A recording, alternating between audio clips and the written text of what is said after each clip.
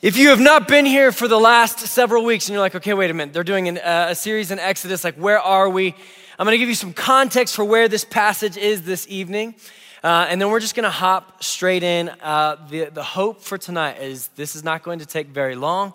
I'd like to go back in and just take some time and worship here at the end. So tonight I wanna talk to you about this God statement. God is unwavering. Everyone say unwavering. This is such a fascinating word. As we were preparing for this series, me and Pastor Mateo, we were sitting down and we were looking through Exodus, and this is kind of usually how it goes with an Exodus series. Like there's all this kind of like fun content that you get in like the first kind of 20 chapters of Exodus. You know, we have kind of the story of Moses and then him leaving and then him coming back, and we have the 10 plagues in Egypt and then God delivering the people of Israel out of Egypt, and all of a sudden they're in the wilderness. We have the splitting of the Red Sea, kind of all of this stuff. We're watching God provide manna from heaven. And then you get to like chapters like 25 through 40, and it's kind of like we're talking about like the measurements for the Ark of the Covenant and the tabernacle, and we're kind of talking about the law, and it starts to get like, if you've ever tried to do like the Bible reading plan, this is most of the time where like people start to kind of drift off in their Bible reading plan. It's like, I don't really care about like how long and tall and wide and how it needs to be wrapped with gold. But this is a very interesting moment that we have in the book of Exodus that we're gonna close out here with, because we have, at this moment, God has brought the people of Israel to Mount Sinai, and he's giving them the law. He's creating a covenant with them. And this is what we talked about 2 weeks ago, the giving of the 10 commandments. But as you continue to read, God proceeds to give about 52 other commandments that have to do with social issues or livelihood issues or community or ethnic issues. And then all of a sudden, these people, they're eager to make this covenant with God. Then you get to chapters 32 to 34, and the people have already broken their covenant with God. So you have Moses up on the mountain. He's receiving the law from the Lord.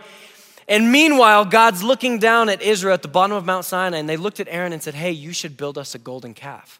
And we should have a God that we can go ahead and worship kind of in this meantime. Moses might be dead for all we know. We haven't seen him in over a month. So Aaron fashions this calf. And what we see here is that the anger of the Lord is like kindled against Israel. God's about to wipe the nation of Israel out. And Moses begins to intercede for his nation. And he says, Lord, don't do it. He said, remember the covenant that you made with Abraham, Isaac, and Jacob. And remember your name and your reputation that's at stake with these people. And so God gives mercy. And this is where we're going to find ourselves in Exodus 34. But I want you to look at we're not going to go there yet. Can we go back to the God statement? God is unwavering. What I want to suggest to you when we read this text, and as we finish the book of Exodus, that we're gonna see this attribute of God come out. Now it's really interesting when you look at like the Merriam-Webster's dictionary for this word. If you go to Cambridge University, their definition for this word, the idea for unwavering is that it is constant, it is unchanging, it is consistent, it does not grow weaker, it maintains its strength. And I think this is what we see in God and his side of the covenant when we get to this place in the book of Exodus. So that being said, Exodus 34, we're just gonna read a couple verses tonight. We're gonna do verse 5, 6, and 7.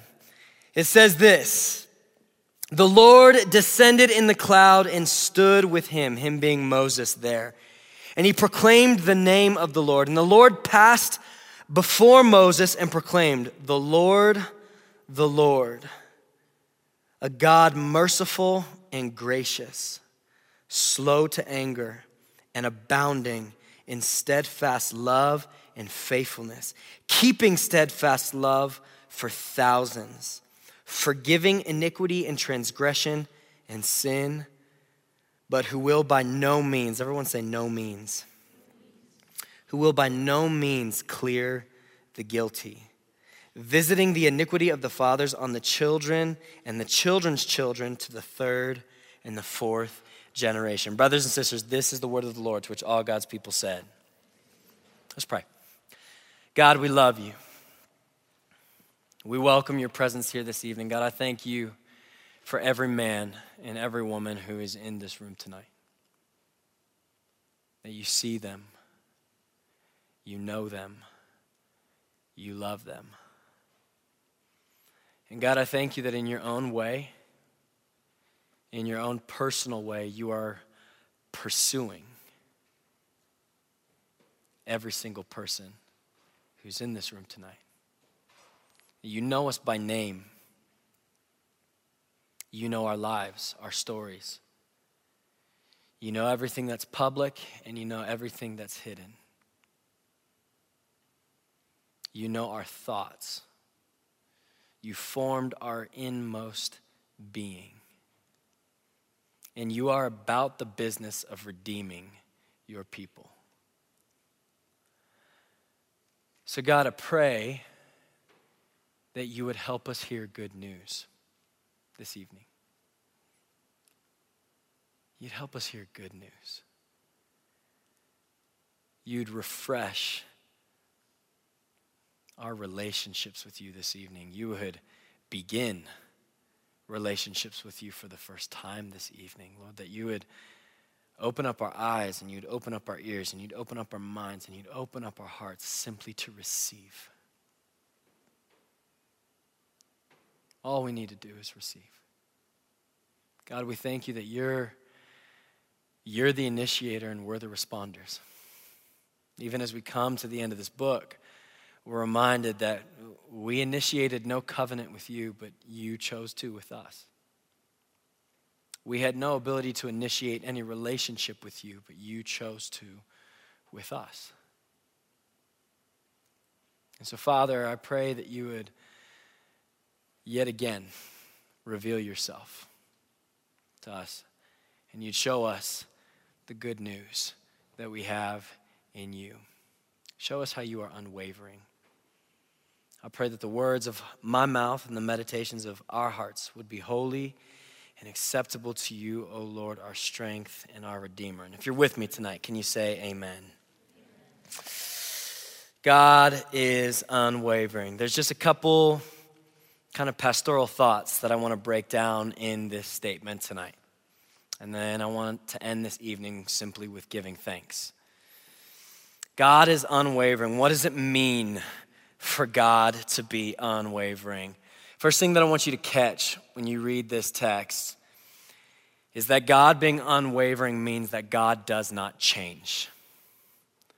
God does not change. This is what I want you to pay attention to. God does not change, but the way that we relate to him as his people changes. Are you with me? The way that we relate to him as his people changes. Let me do the best I can to illustrate this. Last night, my wife and I, we went out on a date, which is like very rare these days now that we have become parents. And so Haven hits 5 months and 2 days. Yeah, that girl is hefty. She is strong and she is gaining weight. But we called my mother-in-law and we said, hey, would you be able to come and stop by and hang out with Haven for a couple hours, put her to bed while we go out on a date. And so Mariah and I, we do this thing where each one of us every other week plans the date. So the other person doesn't know what's coming and one person plans it. And so last night, Mariah decided to plan the date. And so my mother-in-law gets there, we hop in the car and we get on the highway and I'm like, where are we going? And she goes, we're going to the Broadmoor. I was like, did you save money for this date? Or she's like, no, we're not going to eat at a nice restaurant. We're going to go to the bowling alley there and have some dinner. I was like, oh, okay. The bowling alley is still expensive at the Broadmoor. So we show up and we sit down and we're having a wonderful dinner and we're having a great time. And Mariah, she shows up prepared to this date. She shows up prepared with 3 questions that she wanted to ask me.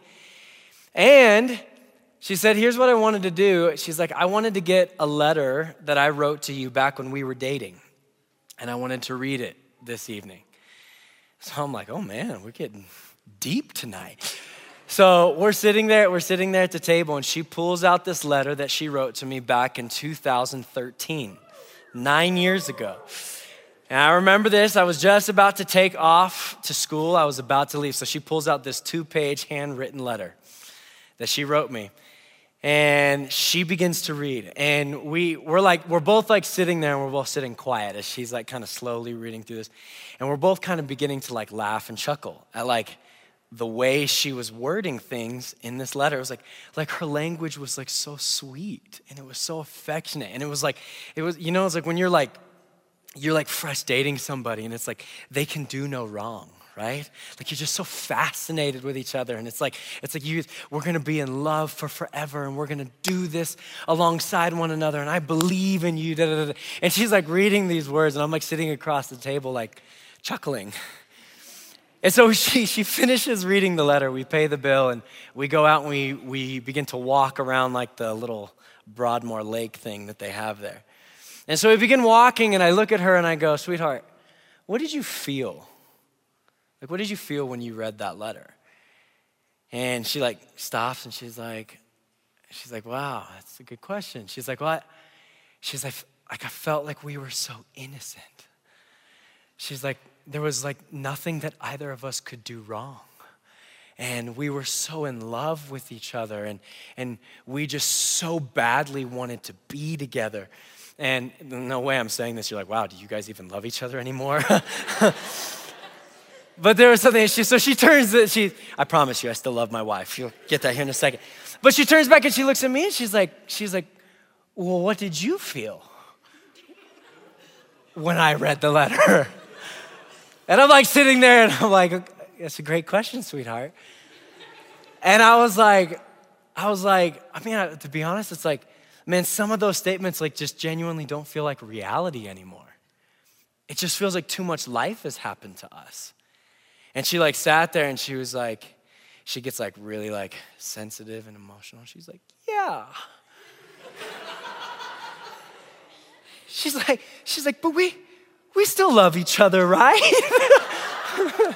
And I'm like, well, I hope so. Do you still love me? But this is fascinating to me. And when I got home last night and I got in bed, I began to think upon it more. And here's the thing. Bear with me for a second. As a youth pastor, just as a pastor in general, I have the opportunity to sit across the table a lot from a lot of different people and from a lot of people who are followers of Jesus. And if there's anything that I've seen become a common pattern, sitting with students, sitting with parents, sitting with friends, is that we tend to view God predominantly like on this paradigm in the Christian church, one of two ways. There might be like an extreme to where some people, the way they perceive God, the way they see God is like, God is eager to deal wrath and judgment upon them. And the way they begin to relate with God is out of fear, right?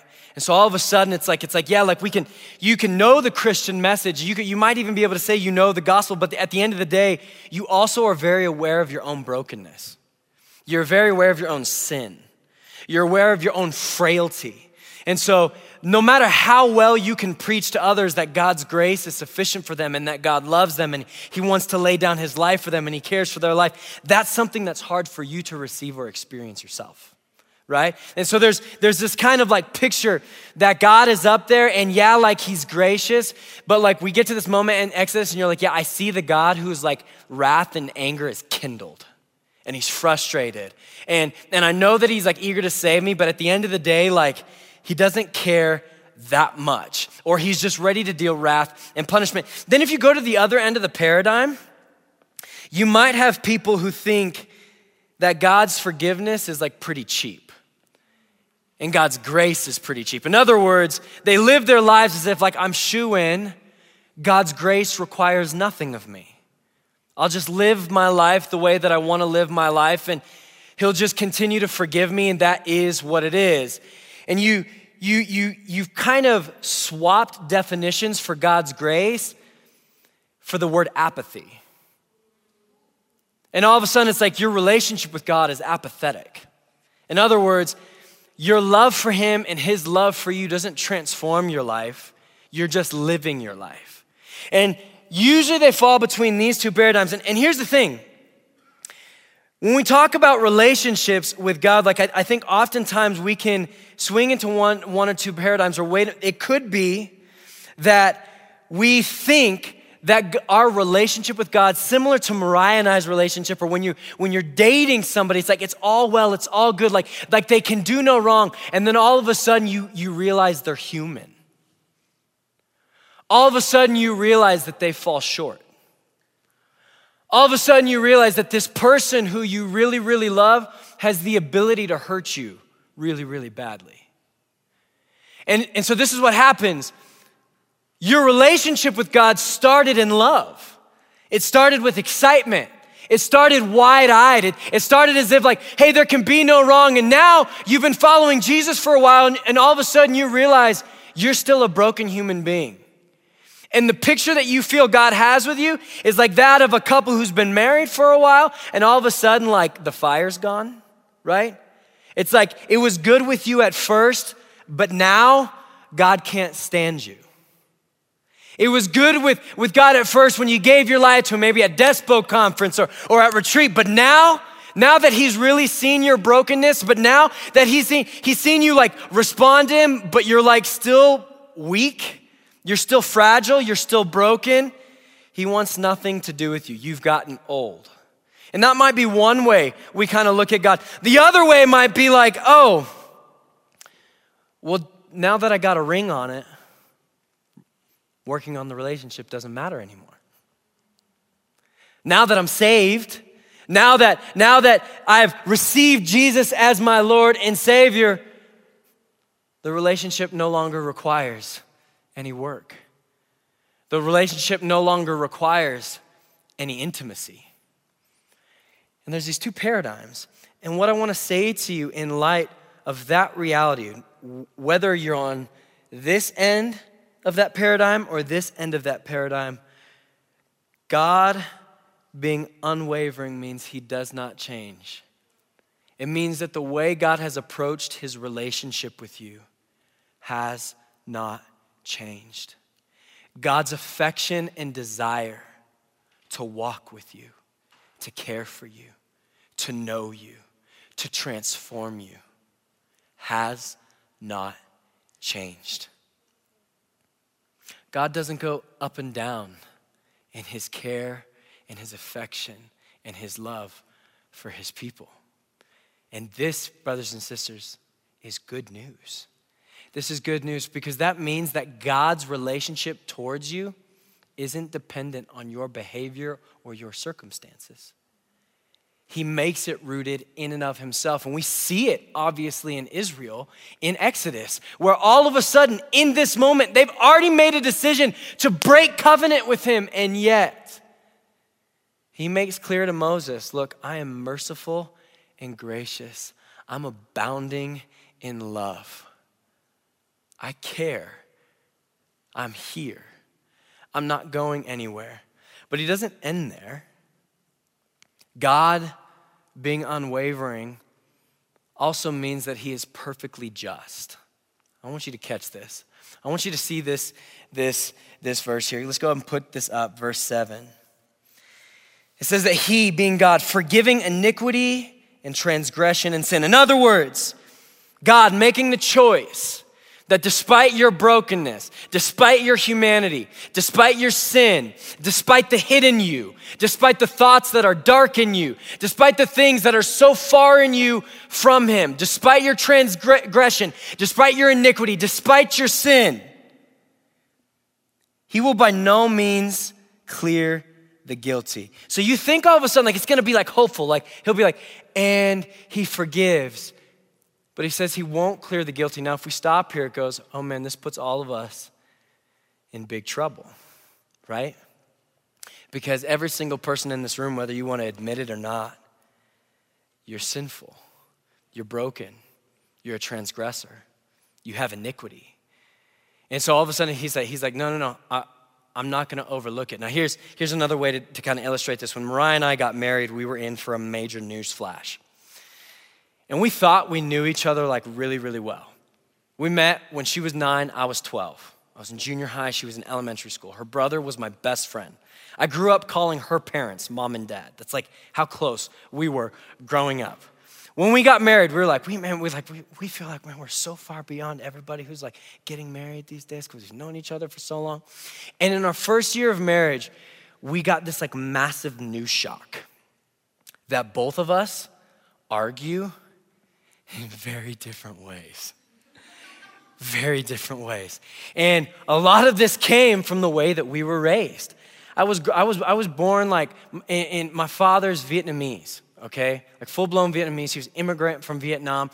Both of my parents are like type A type personalities, very, very loud people. So in my home growing up, when we argued. It was the kind of thing like yelling and raising your voice in my home growing up was an absolute norm. Like learning to like yell and express yourself, even if it was like disrespectful, was like how you expressed anger. It's how we dealt with conflict. There were like class 2 felonies that were committed in my home growing up. Like, some of you know the story. I'll tell it. I've told this story like 3 times over the course of 7 years of being here. When I was a kid, my mom had these nicknames for my sister Heidi and I. She'd call me Lit Match and Heidi Dynamite. And she would say, like, we were homeschooled when we were growing up through elementary school. So it was like, my mom had to deal with us all the time. And so we would fight all the time, but like, you know, like when there's like the fighting that you have when like mom and dad are in the other room, and there's the fighting that you have as siblings when mom and dad are like gone from the house completely. You know what I mean? It's like every level of morality and respect goes with mom and dad. And it's like as long as you don't die, anything is fair game. That's what it was like growing up in so like, simple example. Like this is what a normal fight would look like over like the TV remote in my house. Where it's like we'd be downstairs. I'd be trying to watch like Cyber Chase in the afternoon. I knew you'd be the only person like Prim who knew what that show is. It's like a show on math. Nobody, PBS Kids. Anyway, it's like, come on after Arthur. I'm like, so I'd be watching my show, okay? My sister'd come down. She'd take the remote.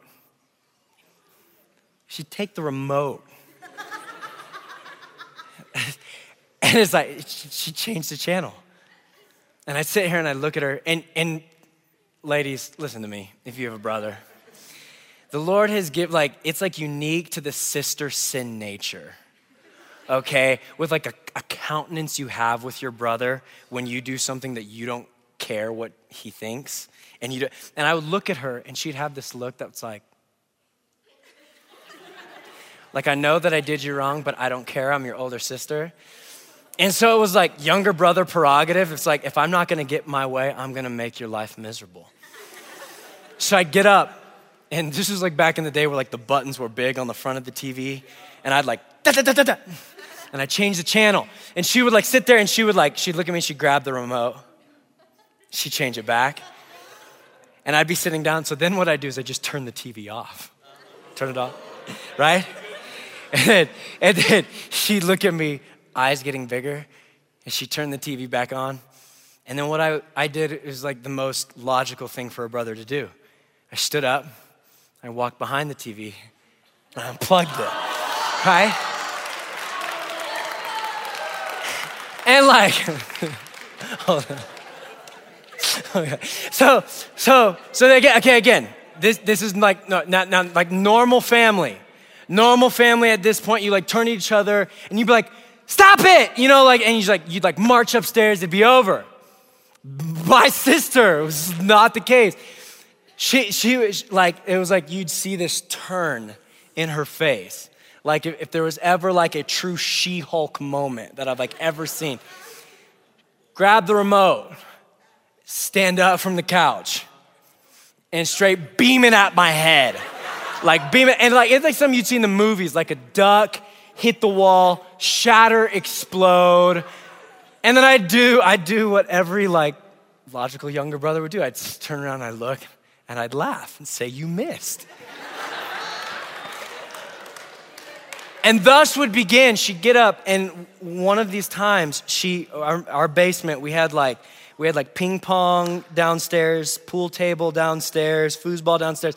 My sister, she'd come, she'd start tasting, like my sister had like nails, like Wolverine classified. And I'd run around the pool table, and I kid you not, again, I've told this story before. I'm like sitting behind the pool table, she's on the other side of the pool table, and she's like trying to go to the right side, like go to the left, and I'm like in that mode. And this is the logic that happens when mom and dad are gone. She'd look at me, and she'd look down, and she'd pull a pool ball out of the pool table. I'm like sitting here in this moment where I'm watching my life flash before my eyes. And I'm like, Heidi, put it down. like put it down. No care, no regard. Grabs it and just begins to huck it. She hucks out. She hucks 3 balls at me.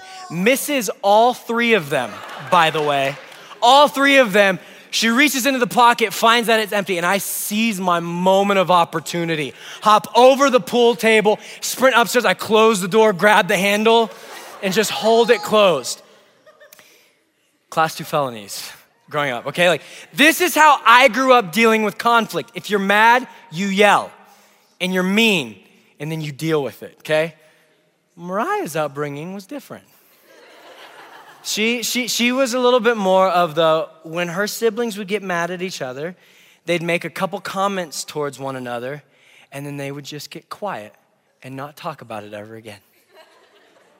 And then like 3 years later, they'd be at like Christmas, and then they would like make a passive aggressive comment about that thing that happened 3 years ago that they're still angry about, but was still never addressed. And the other sibling will go, yeah, and they'll sweep it under the rug again, and then 3, you know what I mean? Okay, now here's the thing. That took way too long to explain. Oftentimes, bear with me, the way we deal with conflict is the way that we perceive God to deal with conflict.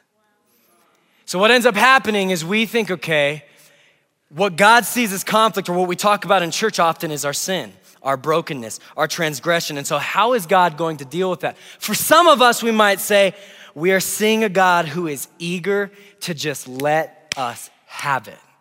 We're seeing a God who's eager to pour out his anger and be mean to his children. So what this does is it provokes fear.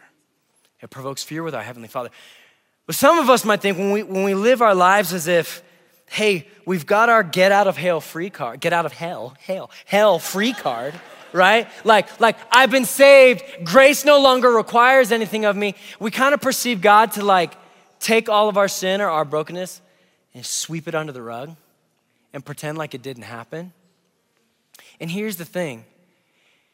In order for God to be just and for God to be good, he can't disregard sin. He can't disregard our brokenness. He can't disregard our frailty. So what does he do? Is he goes, look, I'm going to bring about forgiveness, but hear me. There is none that's going to just get a pass card. There's going to have to be retribution. I'm going to have to pour out my wrath and my anger towards this sin in some way, shape, or form. And it's not going to be by ignoring it, and it's not going to be by being an abusive, mean father.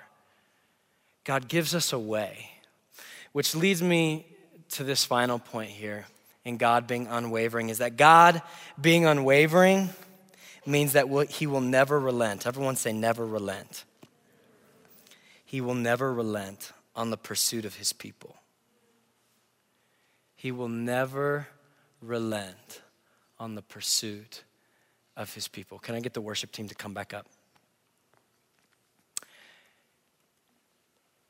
Here's what I genuinely think. No matter where you might find yourself as a believer tonight, whether it's you're afraid of God because you're aware of how broken you are, or honestly, your relationship with God is fairly apathetic because this faith really doesn't mean a whole lot for your experience. No matter where you find yourself, here on the Paradigm tonight. This is what I believe our gospel claims.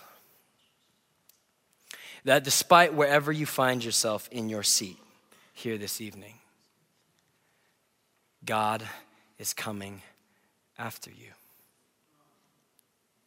And he's coming after all of you, not just the parts of you that you bring here. God is unwavering. He's unchanging. As Victor was just saying in that text that he shared earlier, he does not grow tired or weary.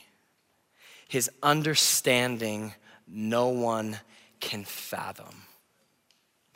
The God who split the Red Sea and let an entire nation walk through on dry ground. The God who heard the cries of Israel and their groaning came up to his ears. And he looked upon them and he heard them and he remembered his covenant. The God who provided manna from heaven day by day. The God who sent 10 plagues upon Egypt. And Israel got to watch and behold as this God established that he was I am. The God who was and is to come over all the gods of Egypt. The God who led the people of Israel with a pillar of cloud by day and a pillar of fire by night. The God who split the rock open in order that they might have water to drink. This God, in October of 2022, is pursuing you and wants relationship with you. And hear me, his pursuit of you has been unwavered. You know what I mean by that? He has not stopped, and he will not stop. Nothing has hindered him, including you, from his pursuit of you. Nothing has hindered his mercy, his grace, his abounding, steadfast love towards your life. It's unwavered. Unwavered. Nothing has hindered him. And he has given us the ultimate, meaning nothing better. He has given us the ultimate expression and proof of that pursuit. That relentless pursuit. And you know what that proof is? Jesus Christ. The Word made flesh. The God who opens the blind eyes. The God who tells demons to flee. The God who raises the dead to life. The God who makes the sick well. The God who takes the lonely and sets them into families. The God who cares for the orphan and the widow. The God who cares for the immigrant. The God who calms the wind and the waves. The God who speaks through a burning bush is pursuing you. He's pursuing me. And I need you to hear me. No matter where you find yourself in your seat tonight, whether you're somebody who's a professed Christian, like you've grown up in a Christian home, you've given your life to the Lord, but really hasn't meant anything for you up to this point, and you couldn't care less, and it's done nothing about the way you see your life, or you're somebody who's sitting in here tonight and you've never heard about this God ever before, and you just showed up because the girl is pretty and she's here, or if you're here tonight and you feel like, you know what, you're doing well with the Lord and things are going awesome, doesn't matter. This God is pursuing you. And the question is why? Why would he pursue a bunch of transgressing, iniquity-filled, sin-fractured people, including myself, here in October of 2022. You want to hear like the weird answer to that? Is he delights in it. He delights in taking the old and making it new. He delights in taking the broken and making it whole. He delights in taking the dead and making them alive. When we read the book of Exodus, what we can look back and see, brothers and sisters, is that despite where humanity falls short or where humanity is faithless, our God remains faithful. And I get the sense here this evening, for myself and for you, that we need to be reminded that nothing going on in your life is hindering God's pursuit of you. There might be sin and brokenness in your life that is hindering you from experiencing his pursuit of you. But hear me, it doesn't change his pursuit of you. And whenever I come to the end of the book of Exodus, this morning I got up and I read all of the last 20 chapters, 21 through 40, and my goodness, it was so difficult. And I'm sitting there and I'm reading, I'm like, man, this is a lot. But as I continued to read, I sat there and I just went, God, you are good. I don't fully understand you. I don't understand why this is the way you would have gone about that. But what I do know is that despite the fact that I've turned my back on you so many times, even after I gave my life to you, you've continued to come running after me. Your pursuit is unwavering. So here's what I wanted to do tonight. I just wanted to thank him. I wanted to thank him with you that he's this type of God. That he's a God who is not eager to pour out his anger, his malice, his frustration on us. What he does want to pour his anger, his frustration out on is our sin. And that's why we have the cross. We can't understand the weight and the beauty of God's grace until we see the weight of his wrath. His wrath shows us that he is in fact good, that he will not turn a blind eye to our sin. But what that does mean is that he doesn't have to be a God who's angry with us. He's a God who delights in relationship with his people. And what it also means is that we can't continue to live as if we are Lord of our own lives. It means that we get, hear me, we get to live a life that's submitted to the one who created us and who knows the way to life. Are you with me? We get to be shown and taught how to live life the way our Creator intended. We get to be transformed, as Paul says, into the image of Jesus. Can you stand with me? We're going to sing a couple of these songs. And this is what I want you to do. Do me a favor. Go ahead and just find a spot in front of the sound booth. Whether you want to stay where you're sitting, that's fine. If you want to spread out, that's fine. Just find a space where you can mentally be engaged with just you and the Lord. Just find a space.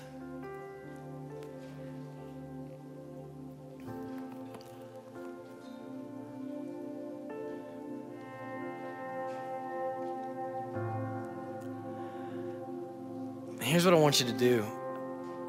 We're about to talk about this when we enter into the book of Colossians, but what Paul asks us to do is he says, look, set your mind on things above, not on earthly things, but on things above. So what I want you to do as we enter into this time of worship is I want you to meditate on the fact and on the truth that God is pursuing you. And he's not relenting in his pursuit of you. That the Alpha and the Omega, the beginning and the end, the preeminent God wants relationship personally with you. And there is nothing you can do to stop his pursuit of you. I just want you to meditate on that. I want you to think about that. That he actually wants relationship with you. And your proof is the person of Jesus Christ. And here's what I want to just invite you to do. What I want to invite us to do is just as you meditate on that, give thanks. Give thanks that he is that type of God. Now, if you're in here and you're like, I'm wrestling with that, I don't know who this God is, what I would love to invite you to do as we enter into worship is just ask this God to reveal himself to you. Because he will. He will. So Heavenly Father, we love you. We thank you that you're faithful. That you never leave us, you never forsake us. God, that you are unwavering, that you do not change, that you are constant, that you are perfectly just. And that you do not relent on the pursuit of your people. So Holy Spirit, we welcome you here and now. Would you give us eyes to see, ears to hear, minds to understand, and hearts to believe.